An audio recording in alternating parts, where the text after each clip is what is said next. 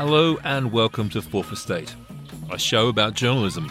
We're coming to you from Tirisia in Sydney on Gadigal lands of the Eora Nation, right across Australia on the Community Radio Network, and directly to your device across the globe via podcast.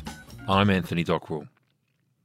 In this edition, we have a special look at the year in journalism. The Year in Media Transition was a panel discussion looking at some of the big issues of 2020. It was held by the Centre for Media Transition at UTS. Our host was Sasha Malatoris. The panel includes Nine's Jacqueline Mallet, the ABC's Louise Milligan, and the Australian's Troy Branston. Welcome to the Year in Media Transition 2020. So this is something that we thought we'd try this year and hopefully turn into an annual event where we reflect on the year that was and what a year it's been. So the focus today will be on journalists and journalism and how the practice of journalism is changing, and what the year's been like there. So my name's Sasha Malatoris. I was a journalist for quite a long time at the Sydney Morning Herald. I'm an academic now at the University of Technology, Sydney, with the Centre for Media Transition. I want to pay my respects, first of all, to the traditional custodians of the various lands and waters where we are. Pay respects to their elders, past and present, including the Gadigal people of the Eora Nation, of course. And I hope that this conversation that we're having is a really positive conversation, ultimately, that promotes journalism and teases out what's good about journalism and how we can foster it, and that's for the benefit of Indigenous Australians, all of us, of course. And okay, what a year it's been. So last week, just to give a few introductory contextual comments, last week the Journalism, Education and Research Association of Australia had a conference, an annual conference, and it's always really interesting with a lot of good speakers. And if I could sum up the three-day conference in just a few words, it was that journalism is in deep trouble, right? There's a serious problem, or a serious series of problems, but there's hope. And it was the same for journalism education, and I know that a few people here are journalism educated, so there are serious problems, but there's hope. The opening keynote at the conference was given by Maria Ressa, an amazing, inspirational Filipino journalist who is currently awaiting sentencing after she's been convicted of cyber libel, an absurd crime, very Kafkaesque. So she's facing the prospect of 6 years in jail. And if you know her story, if you don't know her story, please do look her up and Rappler and what's going on there, because there's tremendous injustice playing out. And she explained in really systematic terms how big data can be used by governments, in her case in the Philippines, often with other actors. And what her team has done they've tracked and traced a whole lot of the threats and intimidation coming her way. She gets threats at the rate of about 90 an hour, including death threats and all sorts of abuse. And as I say, she's currently facing 6 years in jail. So she's clearly under pressure. She's a victim there, but also, it's journalism and it's democracy and it's our society that are very much the victims there and under assault, and the truth, right? So that's kind of the Filipino context, and her argument was very much that this is something that it's not just limited to the Philippines, but we're seeing this as something that is emerging around the world in various different guises. And of course, in the US, we've seen an assault on truth over the past 4 years, where credible news outlets have been labelled as fake news.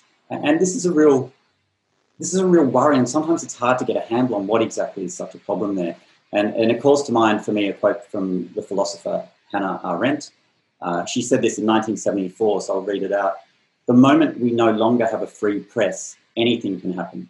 What makes it possible for a totalitarian or any other dictatorship to rule is that people are not informed. How can you have an opinion if you are not informed?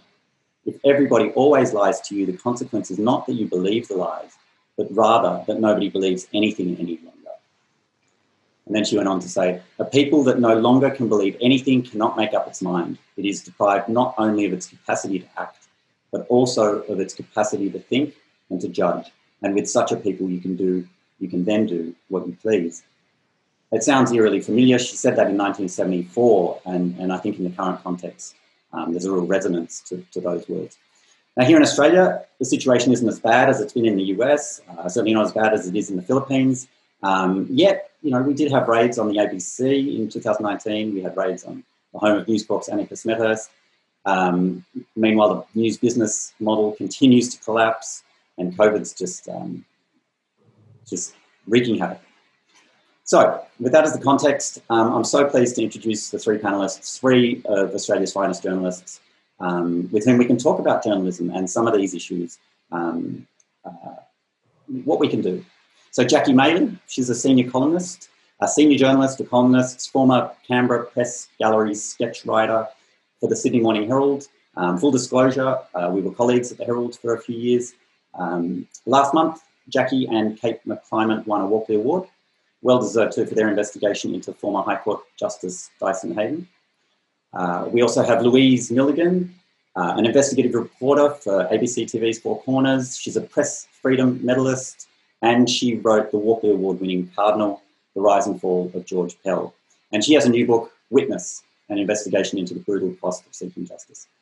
And we have Troy Bramston, a senior writer and columnist with The Australian, and he has a wide brief ranging heavily on politics and Australian politics, but then also into pop culture and other areas. He's a best-selling book author with 10 credits.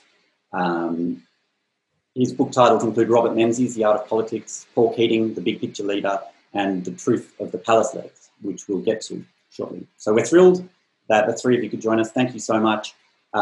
Just to let everyone in the audience know, we will have a Q&A at the end.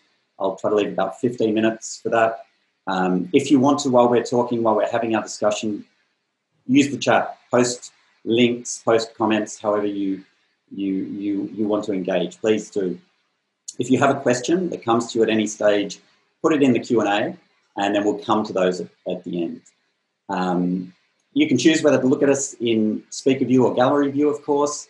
And the last thing I wanted to mention is that we are recording. We won't be posting the whole webinar to the web, but we will be posting a podcast episode of the 2SER show. So just the audio will go out with the 2SER show before this day. So thanks again to the three of you for joining us. Louise, why don't I start with you? What was this year like for you as a journalist, at a time when truth has often been under attack? And is there any particular moment that stands out for you? In terms of truth being under attack, I don't think anyone can go past Donald Trump saying that he had won the election in the US. I mean, it's just extraordinary.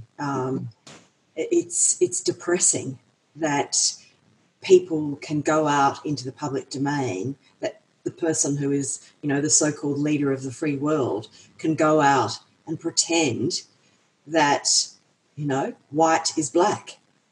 And it's a real worry for us as journalists that this is a trend. And I think, there's this sort of pressure because people like him try to sort of say that we should be balanced and therefore cover their perspective.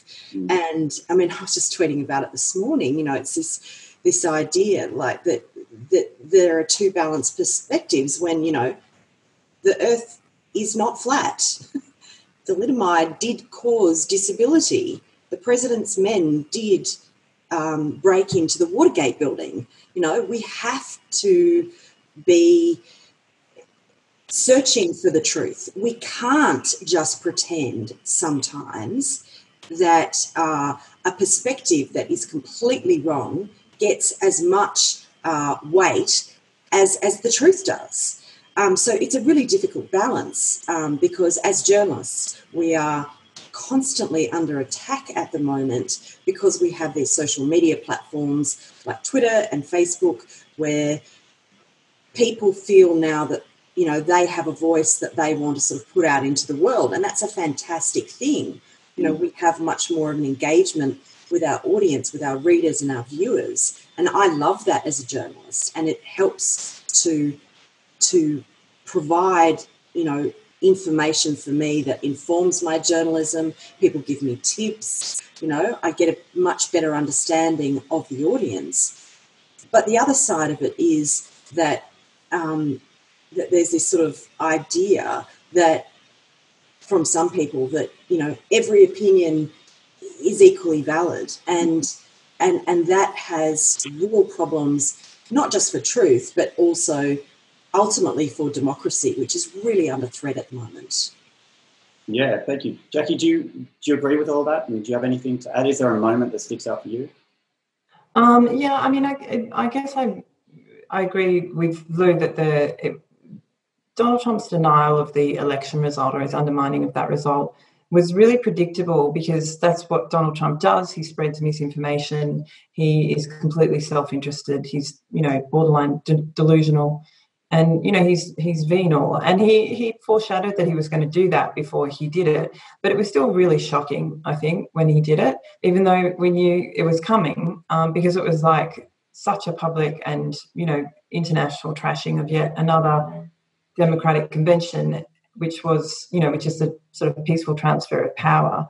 And it was just interesting to me, in a more detached way, to look at how a democratically elected leader can slowly but surely erode democratic conventions even more effectively than if he'd been a dictator or some sort of authoritarian who'd gained office via a coup or via force.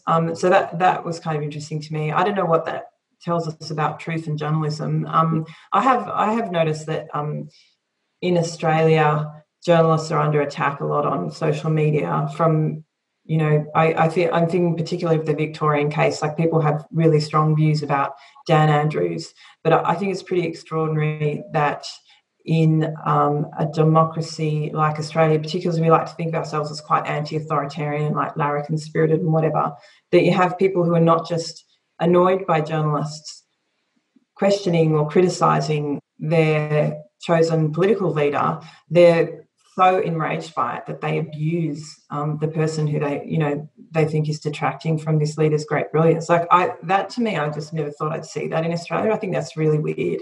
And I think it's something particular to the pandemic, and it's a psychological moment for everybody. But I found that really disturbing, actually. Troy, have you witnessed that as well? Have you found there's kind of a new attack on journalists and you doing your job? Yeah, look, I have. I've found that particularly in reporting and discussing about the US election, that there has been quite a very emotive response from the audience. And, I think we are now looking at a post-truth reality. And I've written a little bit about this in recent months, where people think that their emotions and their prejudice should matter more than facts and more than reality. People want to believe things, and because they want to believe them, they believe that they're true. And I think the United States and the example of Donald Trump is probably the best manifestation of that. But I'm seeing it in other aspects of public life and international life as well. I think it's very dangerous about Donald Trump calling the media the enemy of the people, which is a phrase that's been used by dictators and despots for many, many years. And I do think that I agree with, I think Jackie might have said it, or Louise, or both of them, about the attacks that journalists are facing on social media. Particularly women, I think, are getting a much harder time. And this kind of sort of, if I can use this phrase, sort of a sexualised kind of attack that comes against women is particularly reprehensible. But I'll be honest with you and your audience, because I think this is what we should be, and that is to say that, I used to do a lot of Sky News at night time throughout the year, but I pulled back on that quite considerably about halfway through the year, because I was a very, very persistent critic of Donald Trump. I've called him a fool and a liar and a grotesque human being. I wrote this repeatedly in The Australian and called him out. But whenever I appeared on Sky News and even wrote it in the paper, I would find the attacks coming my way that were quite extraordinary, not just on social media, which is par for the course, but I had people getting my email address. I had people writing me letters, old-fashioned in the post. I had people actually tracking down my phone number and threatening physical violence against me and my family because of the stance I took against Donald Trump. And it's pretty extraordinary. Now, look, to use a phrase that's been used, I've got my big boy pants on, and I can take it. I'm not particularly intimidated by that. But I just felt that the attacks, particularly from that Sky News audience late at night, which are very, very pro-Trump, were just completely unnecessary, over the top, and I just didn't really need that in my life anymore. And you know, when you're just recounting basic factual episodes like Donald Trump saying people should inject disinfectant, people would say, no, he didn't actually say that, and they'd argue with you about that when in fact he did say that, and a host of other, you know, terrible things that he said about individuals and lies that he made, and you know, a defective response to coronavirus. So yes, I've found it personally very difficult to be a journalist in Australia writing about US politics, and I can only imagine, and we've seen it, what US journalists are going through as well, and the attacks that they face, which must be almost unbearable. There's an irony there that you know, that can have a chilling effect on journalism, and I imagine a lot of journalists are not touching certain topics, or you know, staying away from saying certain things. So you know, the people who are making these emotive statements, often untrue statements, I'm sure they will be invoking free speech as a defence for why they can do this, and yet their impacts on free speech are often chilling. I should just add, just very quickly, look, I had people even in their comments under my articles in The Australian saying that I should be sacked from the newspaper for holding certain views. That you know, how dare this appear in the Australian newspaper? How dare this be published? So there's this constant intimidation you're getting as a journalist, and I stress, I think women journalists, as I said before, get it worse. But you know, this is an attack that comes on your article on the website, letters in the mail, emails, social media, and even phone calls. Wow. You know, just because you've got a deeply held opinion, which, you know, I try to base all my opinions on fact, but it is quite frightening and very intimidating. But, you know, you need a thick hide, I think, to be a journalist in this day and age.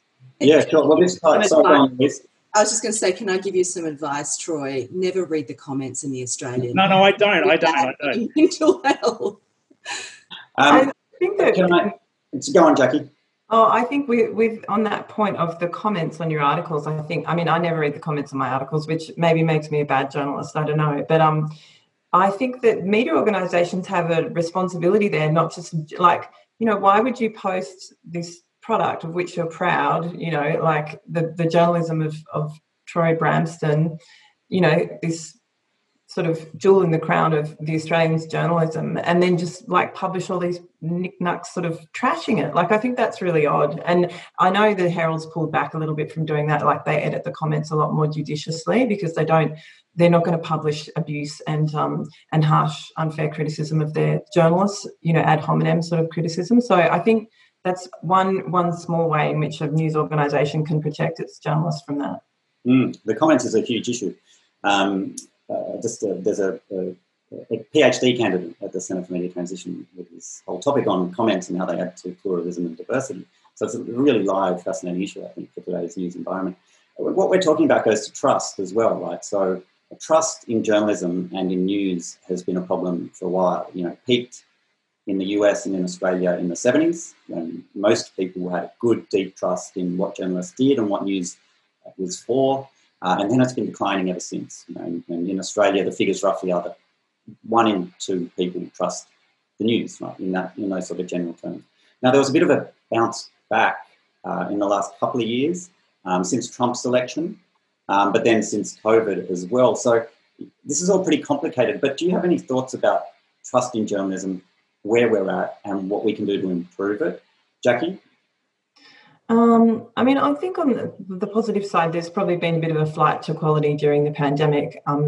The Herald and the Age saw a huge, and the Financial Review saw a big increase in our subscriptions, because I think people, when they're feeling under threat or worried, and they need the news, you know, they really needed the news this year. Like that, you know, you had ordinary people watching press conferences because they just wanted to find out how they were supposed to live their lives for the next few weeks or months. So that meant that our subscriptions actually really, really increased. So that was heartening, because obviously the media has been in pretty much constant decline ever since I've been part of it. So I think it's probably people, do still trust media organisations. In general, people trust institutions less than they used to. And, ironically enough, journalism has done a great role in undermining people's faith in institutions in various ways.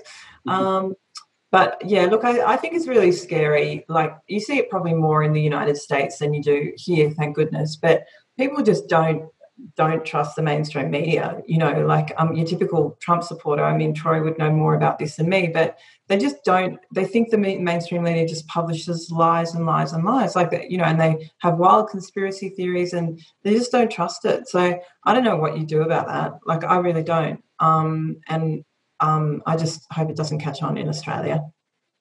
Well, it is a very live issue that a lot of researchers are thinking about. One thing the research does show us is that the ABC is clearly the most trusted for sure, organisation in Australia, followed by SBS, and also that it raises general levels of trust. So, general levels of trust in media.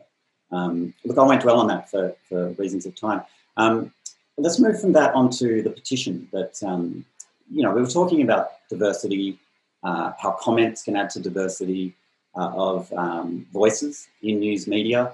So this has been a real issue in Australia, where we've traditionally had a very concentrated media market, right, with not many owners, and a very dominant position by News Corp, and now Nine as well. So last month, Kevin Rudd presented his petition to Parliament with over 500,000 signatures, and now we've got the Senate inquiry into media diversity. Troy, I'll go to you as someone from News Corp. Do you have any general response to the issue of media diversity, media ownership? Is this very much how do you see it? Yeah, look, I actually think there's more diversity in the media than ever before. We've had new entrants in recent years with The Guardian, the Saturday Paper, websites like The Conversation, Inside Story play an important role as well in broadening out media voices and diversity. Social media has given citizen journalists and readers and consumers of the media an opportunity to have their opinion, and often that opinion will be shared by other media outlets as well. We've had a surge in podcasts that examine aspects of the news. We've had a surge, I think, in new documentaries. We've seen Sky News do some really good documentaries, and programs like 60 Minutes on Nine do really good sort of longer form stories, and of course Four Corners. So I actually think we've got a lot of diversity in the media. Now, you may think I would say that, wouldn't I, because I work for News Corporation, but it's actually my view. I'm not here to run a sort of a brief on behalf of the company, but I do find Malcolm Turnbull and Kevin Rudd's push for a petition highly self-serving and hypocritical. I don't think I heard any complaints from them about media bias when the Australian newspaper, for example, endorsed their elections. And, they're both guilty of using the media and backgrounding journalists to undermine their colleagues when it suited them. I find there's not a lot of credibility in their arguments. And I think it's telling that there's not one government or opposition MP, meaning Labor or Coalition, who has supported this petition at all. And maybe there's other reasons for that. We can speculate about that. I'd also say that although there's more diversity, we have seen some kind of bundling up of media organisations, and obviously the Nine Fairfax merger is a really good example of that. And ironically, that happened when Malcolm Turnbull was Prime Minister. So that has led to a very big media company that now has newspapers, television and radio in the same market, which is something that News Corp doesn't have. And I still think the ABC is hugely influential in setting the national news agenda and shaping our opinions right across the board, whether it's the online, it's the radio, it's social media, it's TV. So look, I've just never actually believed this argument, even when before I was a journalist. I just always found it hypocritical. So for me, from my perspective, I see a lot of diversity in the media, and I don't think that anyone who wants to have a different opinion or hear a different point of view, has any difficulty finding that. Yeah, right. Louise? Can I jump in and say, as for Kevin Rudd and Malcolm Turnbull, they're big boys. They're not perfect creatures, and they have their agendas. Okay, fine. But the fact that, you say not one politician from Labor or Liberal has supported the petition, why would they do that? Why would they stick their head above the parapet and risk the jihad that people have had from News Corp when, for whatever reason, it is deemed that they are running a campaign against them? I mean, it is endless, and it's terrible for those people. I used to work for The Australian, and I loved working there.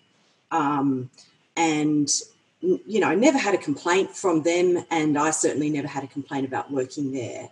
I left because I had another job to go to at Channel 7, and then eventually went to the ABC. But I have been shocked to see some of the campaigns that they have run against individuals. Not saying that those individuals have never done anything wrong, but the endless, there is no other way of putting it than bullying and taking a particular position. I mean, I saw it myself when I was covering, when I wrote a book about George Pell, and I did some stories for the ABC about that. And from the very, very get-go, the Australian decided that they were going to defend Pell. And they made mistakes frequently in their reporting, and they never corrected those mistakes. And they criticised me a lot in a completely unfair way. And, it was sort of like, wow, you never had a problem with me. Now you're just going to throw me under the bus. This was like my former friends. This was like people who my kids had gone on play dates with their kids. But because this was the line that they were going to take in favour of this person who a 5-year Royal Commission found repeatedly knew about insatiable pedophile priests and did nothing about it. And a jury found that he had sexually abused teenage choir boys. The two most senior judges in Victoria found that. The High Court overturned that decision, and that's fine. That's the law. We have to find things beyond reasonable doubt, and that's a very high bar to achieve. But just this campaign, I just found it so strange. And I also found it lacked empathy for people whose lives have been destroyed by clergy abuse. Now, that's just one example. There are many other examples that are far more extreme than that, to be honest. But I can see why MPs wouldn't put their name to that petition. Now, I think there should be more diversity in Australia. I think that News Corp, The Australian, the Daily Telegraph, the Herald Sun, etc., they do fantastic stories. They have fantastic journalists. Troy is one of them. But that doesn't mean that they should be above scrutiny. Well, I guess there are two issues there, aren't there? One is does News Corp have too much influence, and does it use that influence in ways that are unfair or in some ways questionable? And the other issue, which is related, of pluralism and diversity of voices, media ownership and so forth. So two interrelated issues. Jackie, just quickly before we move on, did you have anything you wanted to add to that discussion? I mean, I don't think you can really deny that News Corp does run highly personalised, unrelenting campaigns against individuals, as Lou's just said. And I mean, I say that as someone who, is a News Corp, I'm a subscriber to The Australian. I don't like the sort of knee-jerk line that all News Corp, that News Corp is evil and Rupert Murdoch is evil and all of that gumph. I know that I'm not sure what the petition will achieve.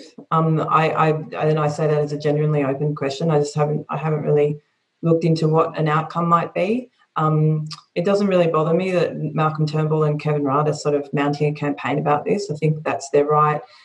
Yes, they they took advantage of press coverage when it was positive and when it went their way, but that doesn't mean they can't deconstruct the system because they know it better than anyone. And I note that the Australian published in its Saturday paper last weekend a big front page story, which I read every word. I lapped it up about how much Kevin Rudd just sort of assiduously cautioned the press, the News Corp press, when he was trying to topple Kim Beazley and become the leader of the opposition himself. And it was sort of like it proved a point against Kevin Rudd, but it also proved Kevin Rudd's point, which was basically they're your friends until you cross them, and then they will just like throw the kitchen sink at you. Will throw everything they can at destroying your reputation. So I don't know. I mean, but having said all of that, I'm a total advocate for free speech and freedom of the press, and people should be able to pretty much write, I think, whatever they want and publish whatever they want. And Troy's point that we have a great diversity of, alternative media sources is also true. So, state government, like particularly on state government level, not so much federal government level, but News Corp journalism or News Corp campaigns have proven to be less effective in terms of turning people off leaders or turning people onto leaders. So, and they didn't save Tony Abbott. I mean, they're powerful up to a point.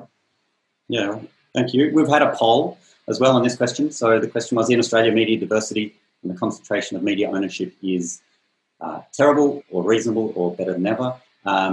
Most people said terrible, we need more media voices, with a few saying it's reasonable. Okay, so let's the business model, let's move on to that. This is something that is such a big issue for journalism, that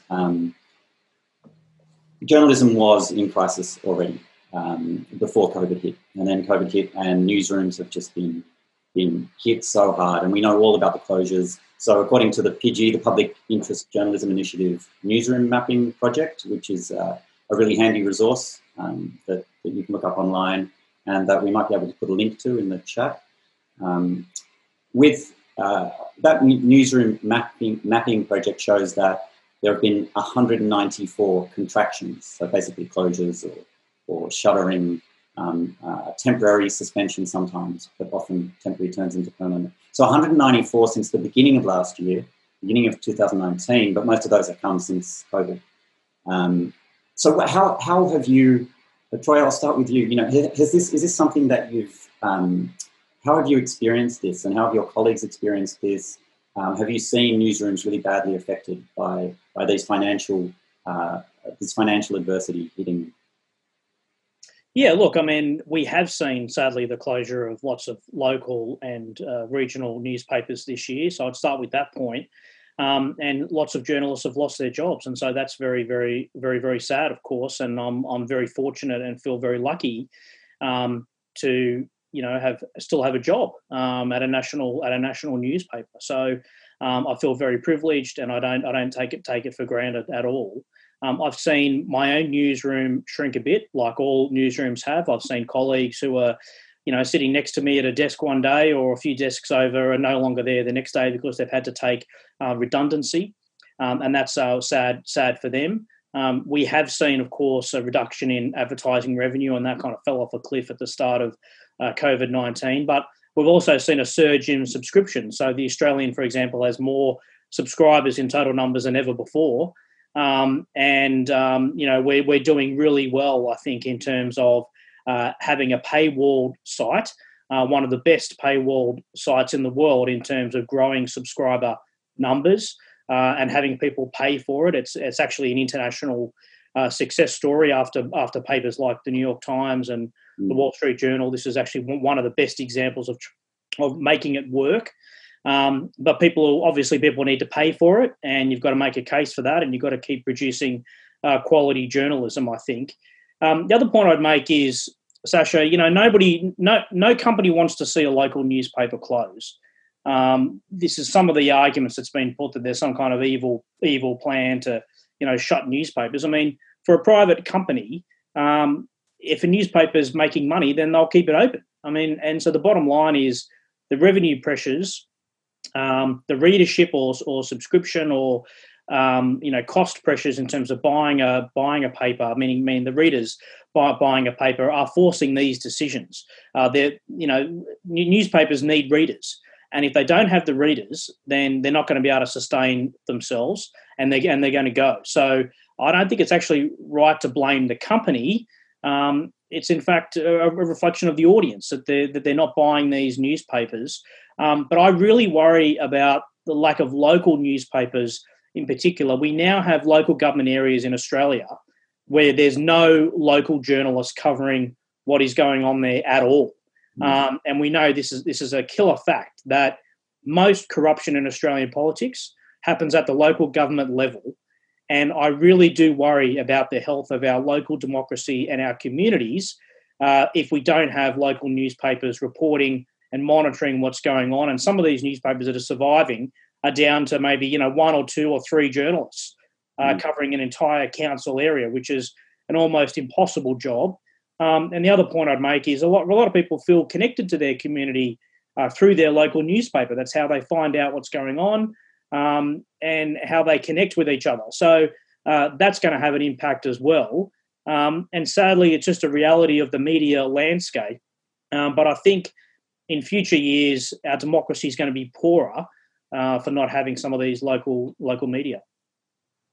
Yeah. Look, and this newsroom mapping project that I mentioned, there are some green shoots as well. There have been about 58, I think the number is, new titles during this period. So while there were 194 contractions since the beginning of last year, there are also 58 newcomers of one form or another over that same period. And again, most of those since COVID. So we've all heard stories about, I mentioned about local papers that have started up, sometimes have been started by journalists who were out of jobs after a local paper shut down, so they started their own alternative independent. Jackie, what do you have any thoughts on this issue about the kind of financial crisis besetting the industry, which has been made worse in a lot of cases under COVID? But it's a complicated story, of course, as Troy says. Subscriptions are good in some cases. How's it been for you at the Sydney Morning Herald, and what have you witnessed? Yeah, I mean the same thing. There was a real sense of fear when COVID really hit and when the lockdown started. People were really worried about losing their jobs, and we thought that definitely there would be redundancies. But we didn't actually have redundancies. We had there was a few jobs shared in sort of more lifestyle stuff. But really, we dodged that bullet, I think, just generally because we were in pretty good shape before we entered the pandemic. Advertising fell off a cliff and still hasn't recovered. So, travel sections in the weekend papers or the magazine lift outs in the weekend papers just shrank kind of overnight from, 30 pages to 5 in some cases. It was really dramatic and really scary. But on the other side, we've seen a growth in subscriptions, which of course doesn't make up for the financial, it doesn't make up for the loss of the advertising revenue, but it's still heartening, I suppose, that people still want the product, and one only hopes that the advertising comes back. I don't know what you do really about the shrinking of newsrooms more generally, because it's a structural problem. You can't get rid of people looking. I mean, you get on a train these days and people are all looking at their phones and they're not reading news. They're looking at Instagram, watching a video, checking out Netflix, you name it. So I don't think you can do anything about that, actually. There are some pretty disturbing details emerging of some of the pressures. One is the way that the impacts of the crisis in journalism are gendered. So I've just pasted a link into the chat. That is some of the research we've done. I won't dwell on that given the time. But Louise, so one of the ways that the government is trying to respond to the problem for journalism is with the News Media Bargaining Code. And, to distill that into a few words, Google and Facebook are going to be told to pay for news content. Do you have any thoughts on that? Is that fair? Is that a good approach? It's a world first. It's clearly raised the hackles of Google and Facebook, who responded really aggressively. What do you think? I think it's a good idea in principle. I'd question how it's actually going to operate in reality, given that Google and Facebook are not particularly, favourable to it. Mm. I did find it pretty extraordinary that they tried to stop the ABC from being able to profit. That was just, what the hell? Mm. I think it's a reasonable proposal and may help the struggling media proprietors, who are losing, aspects of the business model if it works. And that's the big if. Yeah, let's see how it plays out. Troy, did you have any thoughts on the code and getting the digital platforms? And at this stage, we're just talking about Google search and Facebook. So it's not YouTube, it's not Instagram. So it seems very much like okay, let's just start there. Some concessions were made in the bill that was released this week to the digital platforms to soften it. Troy, did you have any thoughts? Yeah, look, I think it's a good idea. I think that the social media giants should pay for news. They're benefiting from the work of us and others, and I see this really as a market power issue, and they're abusing their market power. So, this is a world first. We're yet to see how well it's going to work. The final details are yet to be clarified. And I think some of the media companies may, in fact, strike their own deals. There's been speculation about this. It's above my pay grade, about striking a deal with these companies, particularly Google, and to avoid, getting into some kind of bargaining and arbitration process. So, look, it's good in principle, and I think there is a good case for the ABC and SBS to be included in it. And that's obviously where the government's landed as well. That's probably going to help them get it through the parliament. The other factor is for the private media companies is, and this may seem counterintuitive, is that if the ABC and SBS are not included, then that would mean that Google and Facebook would simply favour their stories over the private media. So it's actually in our interest as working for a private media company, I think, that they be included. Yeah, I think that was a very strong argument for the about face on that issue, actually. Look, I'll move on, just given the time. So let's dive into some of the specific stories that you've worked on, because I'm sure people would love to hear a little bit about those. So, Louise, I'll start with you and this story that keeps giving inside the Canberra bubble, right? So Christian Porter, Alan Tudge, sexual harassment in Canberra more broadly. How has the reaction been from your end? How would you describe what's going on? And just in the last few days, Ida Buttrose is being told to answer specific questions about whether it was an unbiased report, an impartial report. I found the reaction really fascinating in the sense of it has been quite gendered, I think, because women are sick of this behaviour. Women have to put up with it in every workplace that they enter. And for them to know that this is also happening in the nation's parliament and that ministers of the Crown are engaging in it is depressing. And that's what they've said. And certainly in terms of the commentary and the follow-up in the media, women journalists have been very supportive of it, but so have, a number of male journalists. But there has been a rump of men who, are horrified by this intrusion into private lives. Well, it's not private lives. It's a workplace. And, for instance, the public bar incident with Christian Porter, he was tipped at that time strongly to become the Attorney General. He did become the Attorney General.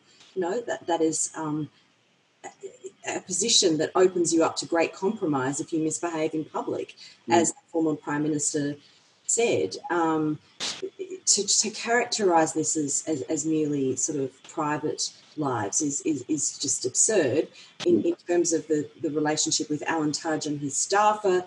She has made a complaint to the Department of Finance. They have engaged independent investigators. I found it gobsmacking to see the Communications Minister, Paul Fletcher, lump her into a group of people motivated by animus.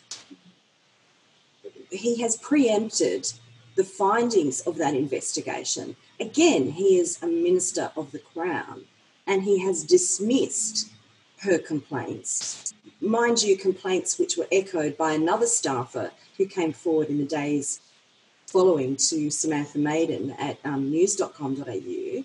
And I have had correspondence, seen correspondence from other staffers who've made complaints. So, you know, I feel very, very, very strongly that all of this was in the public interest. I found Minister Fletcher's letter tweeted before it was received by the recipients on the ABC board and Ms. Buttrose, the chair. I just thought that was the biggest own goal of all time. It was just like, you know, also a total, you know, Streisand effect thing where you're drawing attention to something that happened 3 weeks ago. Like the Canberra cycle had kind of moved on a bit, as it inevitably does, because it's just like move on to the next thing the next day. And he brought it right back again. But also with these absolutely spurious claims, most of which had already been answered by the managing director in Senate estimates, but also an absolutely appalling government interference in the national broadcaster, in the editorial processes of the national broadcaster. It's just amazing. And you know, this idea that everyone was either, you know, from the left or the Greens or motivated by animus. I mean, so he lumps Conchetta Fierravanti-Wells into that. Oh, discuss, Minister. How so, Minister? What's her animus? I mean, she may well have animus, but what is it? No one's ever said that before. Interesting. How fascinating. Please tell me more. You know, the whole thing. It's really disturbing, and I would suggest also Trumpian in the fact that he tweeted the thing before he had the courtesy to send it to the ABC board. I mean, it's childish, quite frankly, to do that. And I'm gratified to see all the way through that the management of the ABC and the board of the ABC and Ms. Buttrose have supported what we did, because it was in the public interest, and you know, we should have editorial independence. Four Corners has a very proud tradition of breaking big stories that are in the national interest. And you know, if we have the communications minister suddenly telling the ABC board what Four Corners should be doing, we should all feel extremely concerned about that, and we should all raise our hands in protest at that. Thanks, Louise. And I do want to ask Jackie and Troy just about specific aspects of their work before I throw it open, so I realise I'm cutting into crowd time. Apologies for that. But Jackie, you won the Walkley just earlier this month for your investigation with Kate McClymont into Dyson Heydon, so very much on a similar theme as Louise's story. Tell us a bit about putting that together, the resistance to it. How hard did you have to fight to get that story over the line? And were you worried then, and are you still worried about defamation and, you know, possible responses? I mean, we didn't have to fight anyone to get it over the line. It was just hard to stand up. We knew everything was out there, so in that sense I was never particularly worried that we were going to publish anything incorrect, if you like, because we knew it was all true, and we knew there was a lot of allegations, like a lot of allegations, and the more we dug, the more we found. The problem always is getting people to go on the record. There's a lot of reasons why it's a really bloody bad idea to go on the record as making allegations of sexual harassment or sexual assault. And, you know, it's not something that I would recommend, you know, my sister or my daughter do. I mean, and so you sort of, as a journalist, you're like, I want you to do this. I'm coaxing you to do this. It's good for the, you know, public interest. But like as a person, you're like, yeah, this could have really bad repercussions for you. So there's a bit of a sort of like once one person goes, you know, a lot more people go. But there were people that we knew about that we never reported because they wouldn't consent to doing it, which is fine.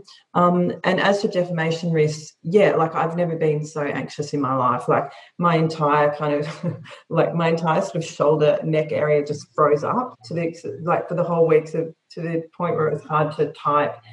I woke up like the night before we published a headline, which was Dirty Dyson, which is from like someone I'd spoken to at Oxford University.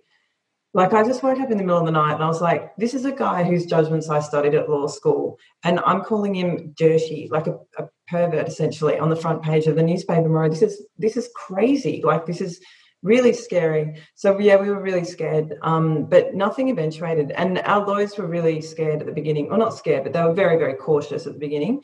And then by the end of the week, it was like, it was like, it was kind of, because there was such a huge body of material and more people kept coming out. We actually had to hold stuff back. There was stuff we didn't publish. So, but yeah, it was really scary. Really scary. Yeah. And Troy, all three of you have covered politics in Canberra, and you've written so many books, and the latest one on the Palace Letters. I wanted to ask you two things. One is, what is the attraction to long-form journalism? What can you do in a book? What is the appeal, especially in 2020?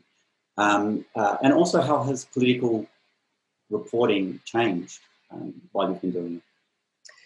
Yeah, look, I mean, the dismissal was the most dramatic, convulsive, divisive event in our political history. It never ceases to amaze from one generation to the next as there's new interviews, new documents coming out.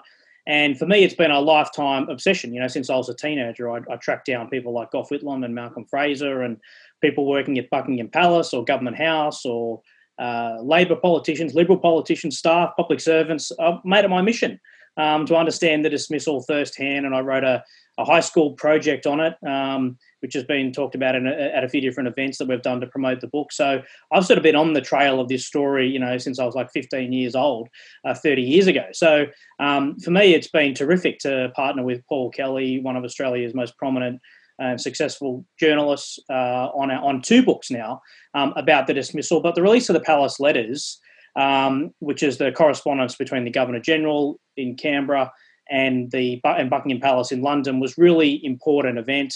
And so this is a good example of sort of historical writing, but also contemporary news, because, I went to a media briefing and they revealed the letters. They made them available to journalists that had been invited there. And so, we were given a sort of a look at these letters. And so my instinct was I had to get the scoop on the November 11 letter that John Kerr wrote to the Palace. Did he reveal in there that the Queen was involved or not? So I was looking for that quickly while this briefing was going on. And then I tweeted it out as soon as I found it. And that became sort of, an important step in that sort of immediate reporting as a journalist. But then, there's 200 letters. So Paul Kelly and I had to go back and then, take a more considered view. We wrote online. So I tweeted it first that the Queen was not informed about the dismissal in advance. That's very clear from the letters to and from Buckingham Palace. But there was a discussion about options and canvassing of possible resolutions to the crisis. But there's no sort of smoking gun. There's no green light for a dismissal. There's no prior knowledge. So I tweeted it out first. Then we wrote online a couple of stories about what we saw very quickly, literally in the cafe of the National Archives. I did that with Paul. Then we went back to the press gallery and wrote probably about maybe 3,000-4,000 words over a bunch of stories within a few hours for the next day's print edition. We did interviews on TV. We did interviews on radio. I'm continuing to tweet. And then, of course, there's an opportunity to sit back and take a longer view, a more considered view in a book. And so that's what that opportunity provides. And we did some new interviews as well, interviewed the remaining ministers from the Whitlam government. We got Paul Keating to write the foreword. So, it's an interesting sort of process that you go through from the immediacy of Twitter reporting right through to writing a long form, 60,000 word book. So to me, it's a fascinating example of how journalism has changed and the sort of breadth of journalism roles. And for me, having only really been a journalist for 10 years or so, to do this with Paul, who was reporting the dismissal in 1975 when I wasn't even born, adds another sort of interest level for me. So it's been the thrill of a lifetime. That's great. I love that contrast between tweeting it and writing a book. Getting that, the microblogging and the very long form. Look, I just wanted to turn to the Q&A. So we've got a comment from Jim Parker who says, asking journalists to offer profound insights into the plight of the media is like asking musicians about the state of the music industry. They're right at the end of the food chain. You need to talk to people outside the media, including the people formerly known as the audience. I think there's something in that, but I think it's important to talk to the audience, but I think it's important to talk to journalists as well. The people at the coalface have some important insights, I would suggest. From Derek Wilding. So Derek has a question. In addition to the bargaining code, it looks like public subsidies are going to be needed for some parts of the media, like regionally, as we talked about. What does the panel think about government subsidising private rather than public media? Are there still residual concerns about it affecting the distance between journalists and government, or have we come to think differently about this? Does anyone want to volunteer a response to that? Troy, I'll jump to you. Look, I don't know. That's a difficult question. I mean, I think it's important that we have a national broadcaster who plays a public role and does aspects of media and reporting, and that is not done by the private company. So I think that's important. Should government subsidise the private sector? I mean, there are already examples where money is given to private sector organisations for different initiatives on an ad hoc basis.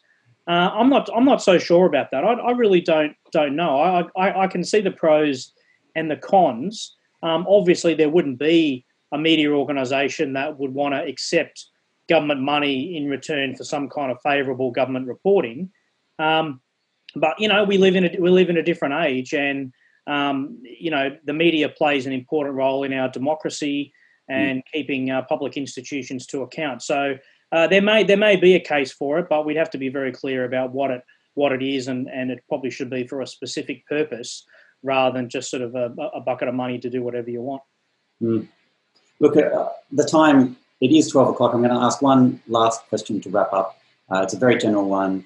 It's one I'm sure you can see coming, but it's what reasons for optimism do we have about journalism, and how do you see it unfolding? Jackie, what are you optimistic about?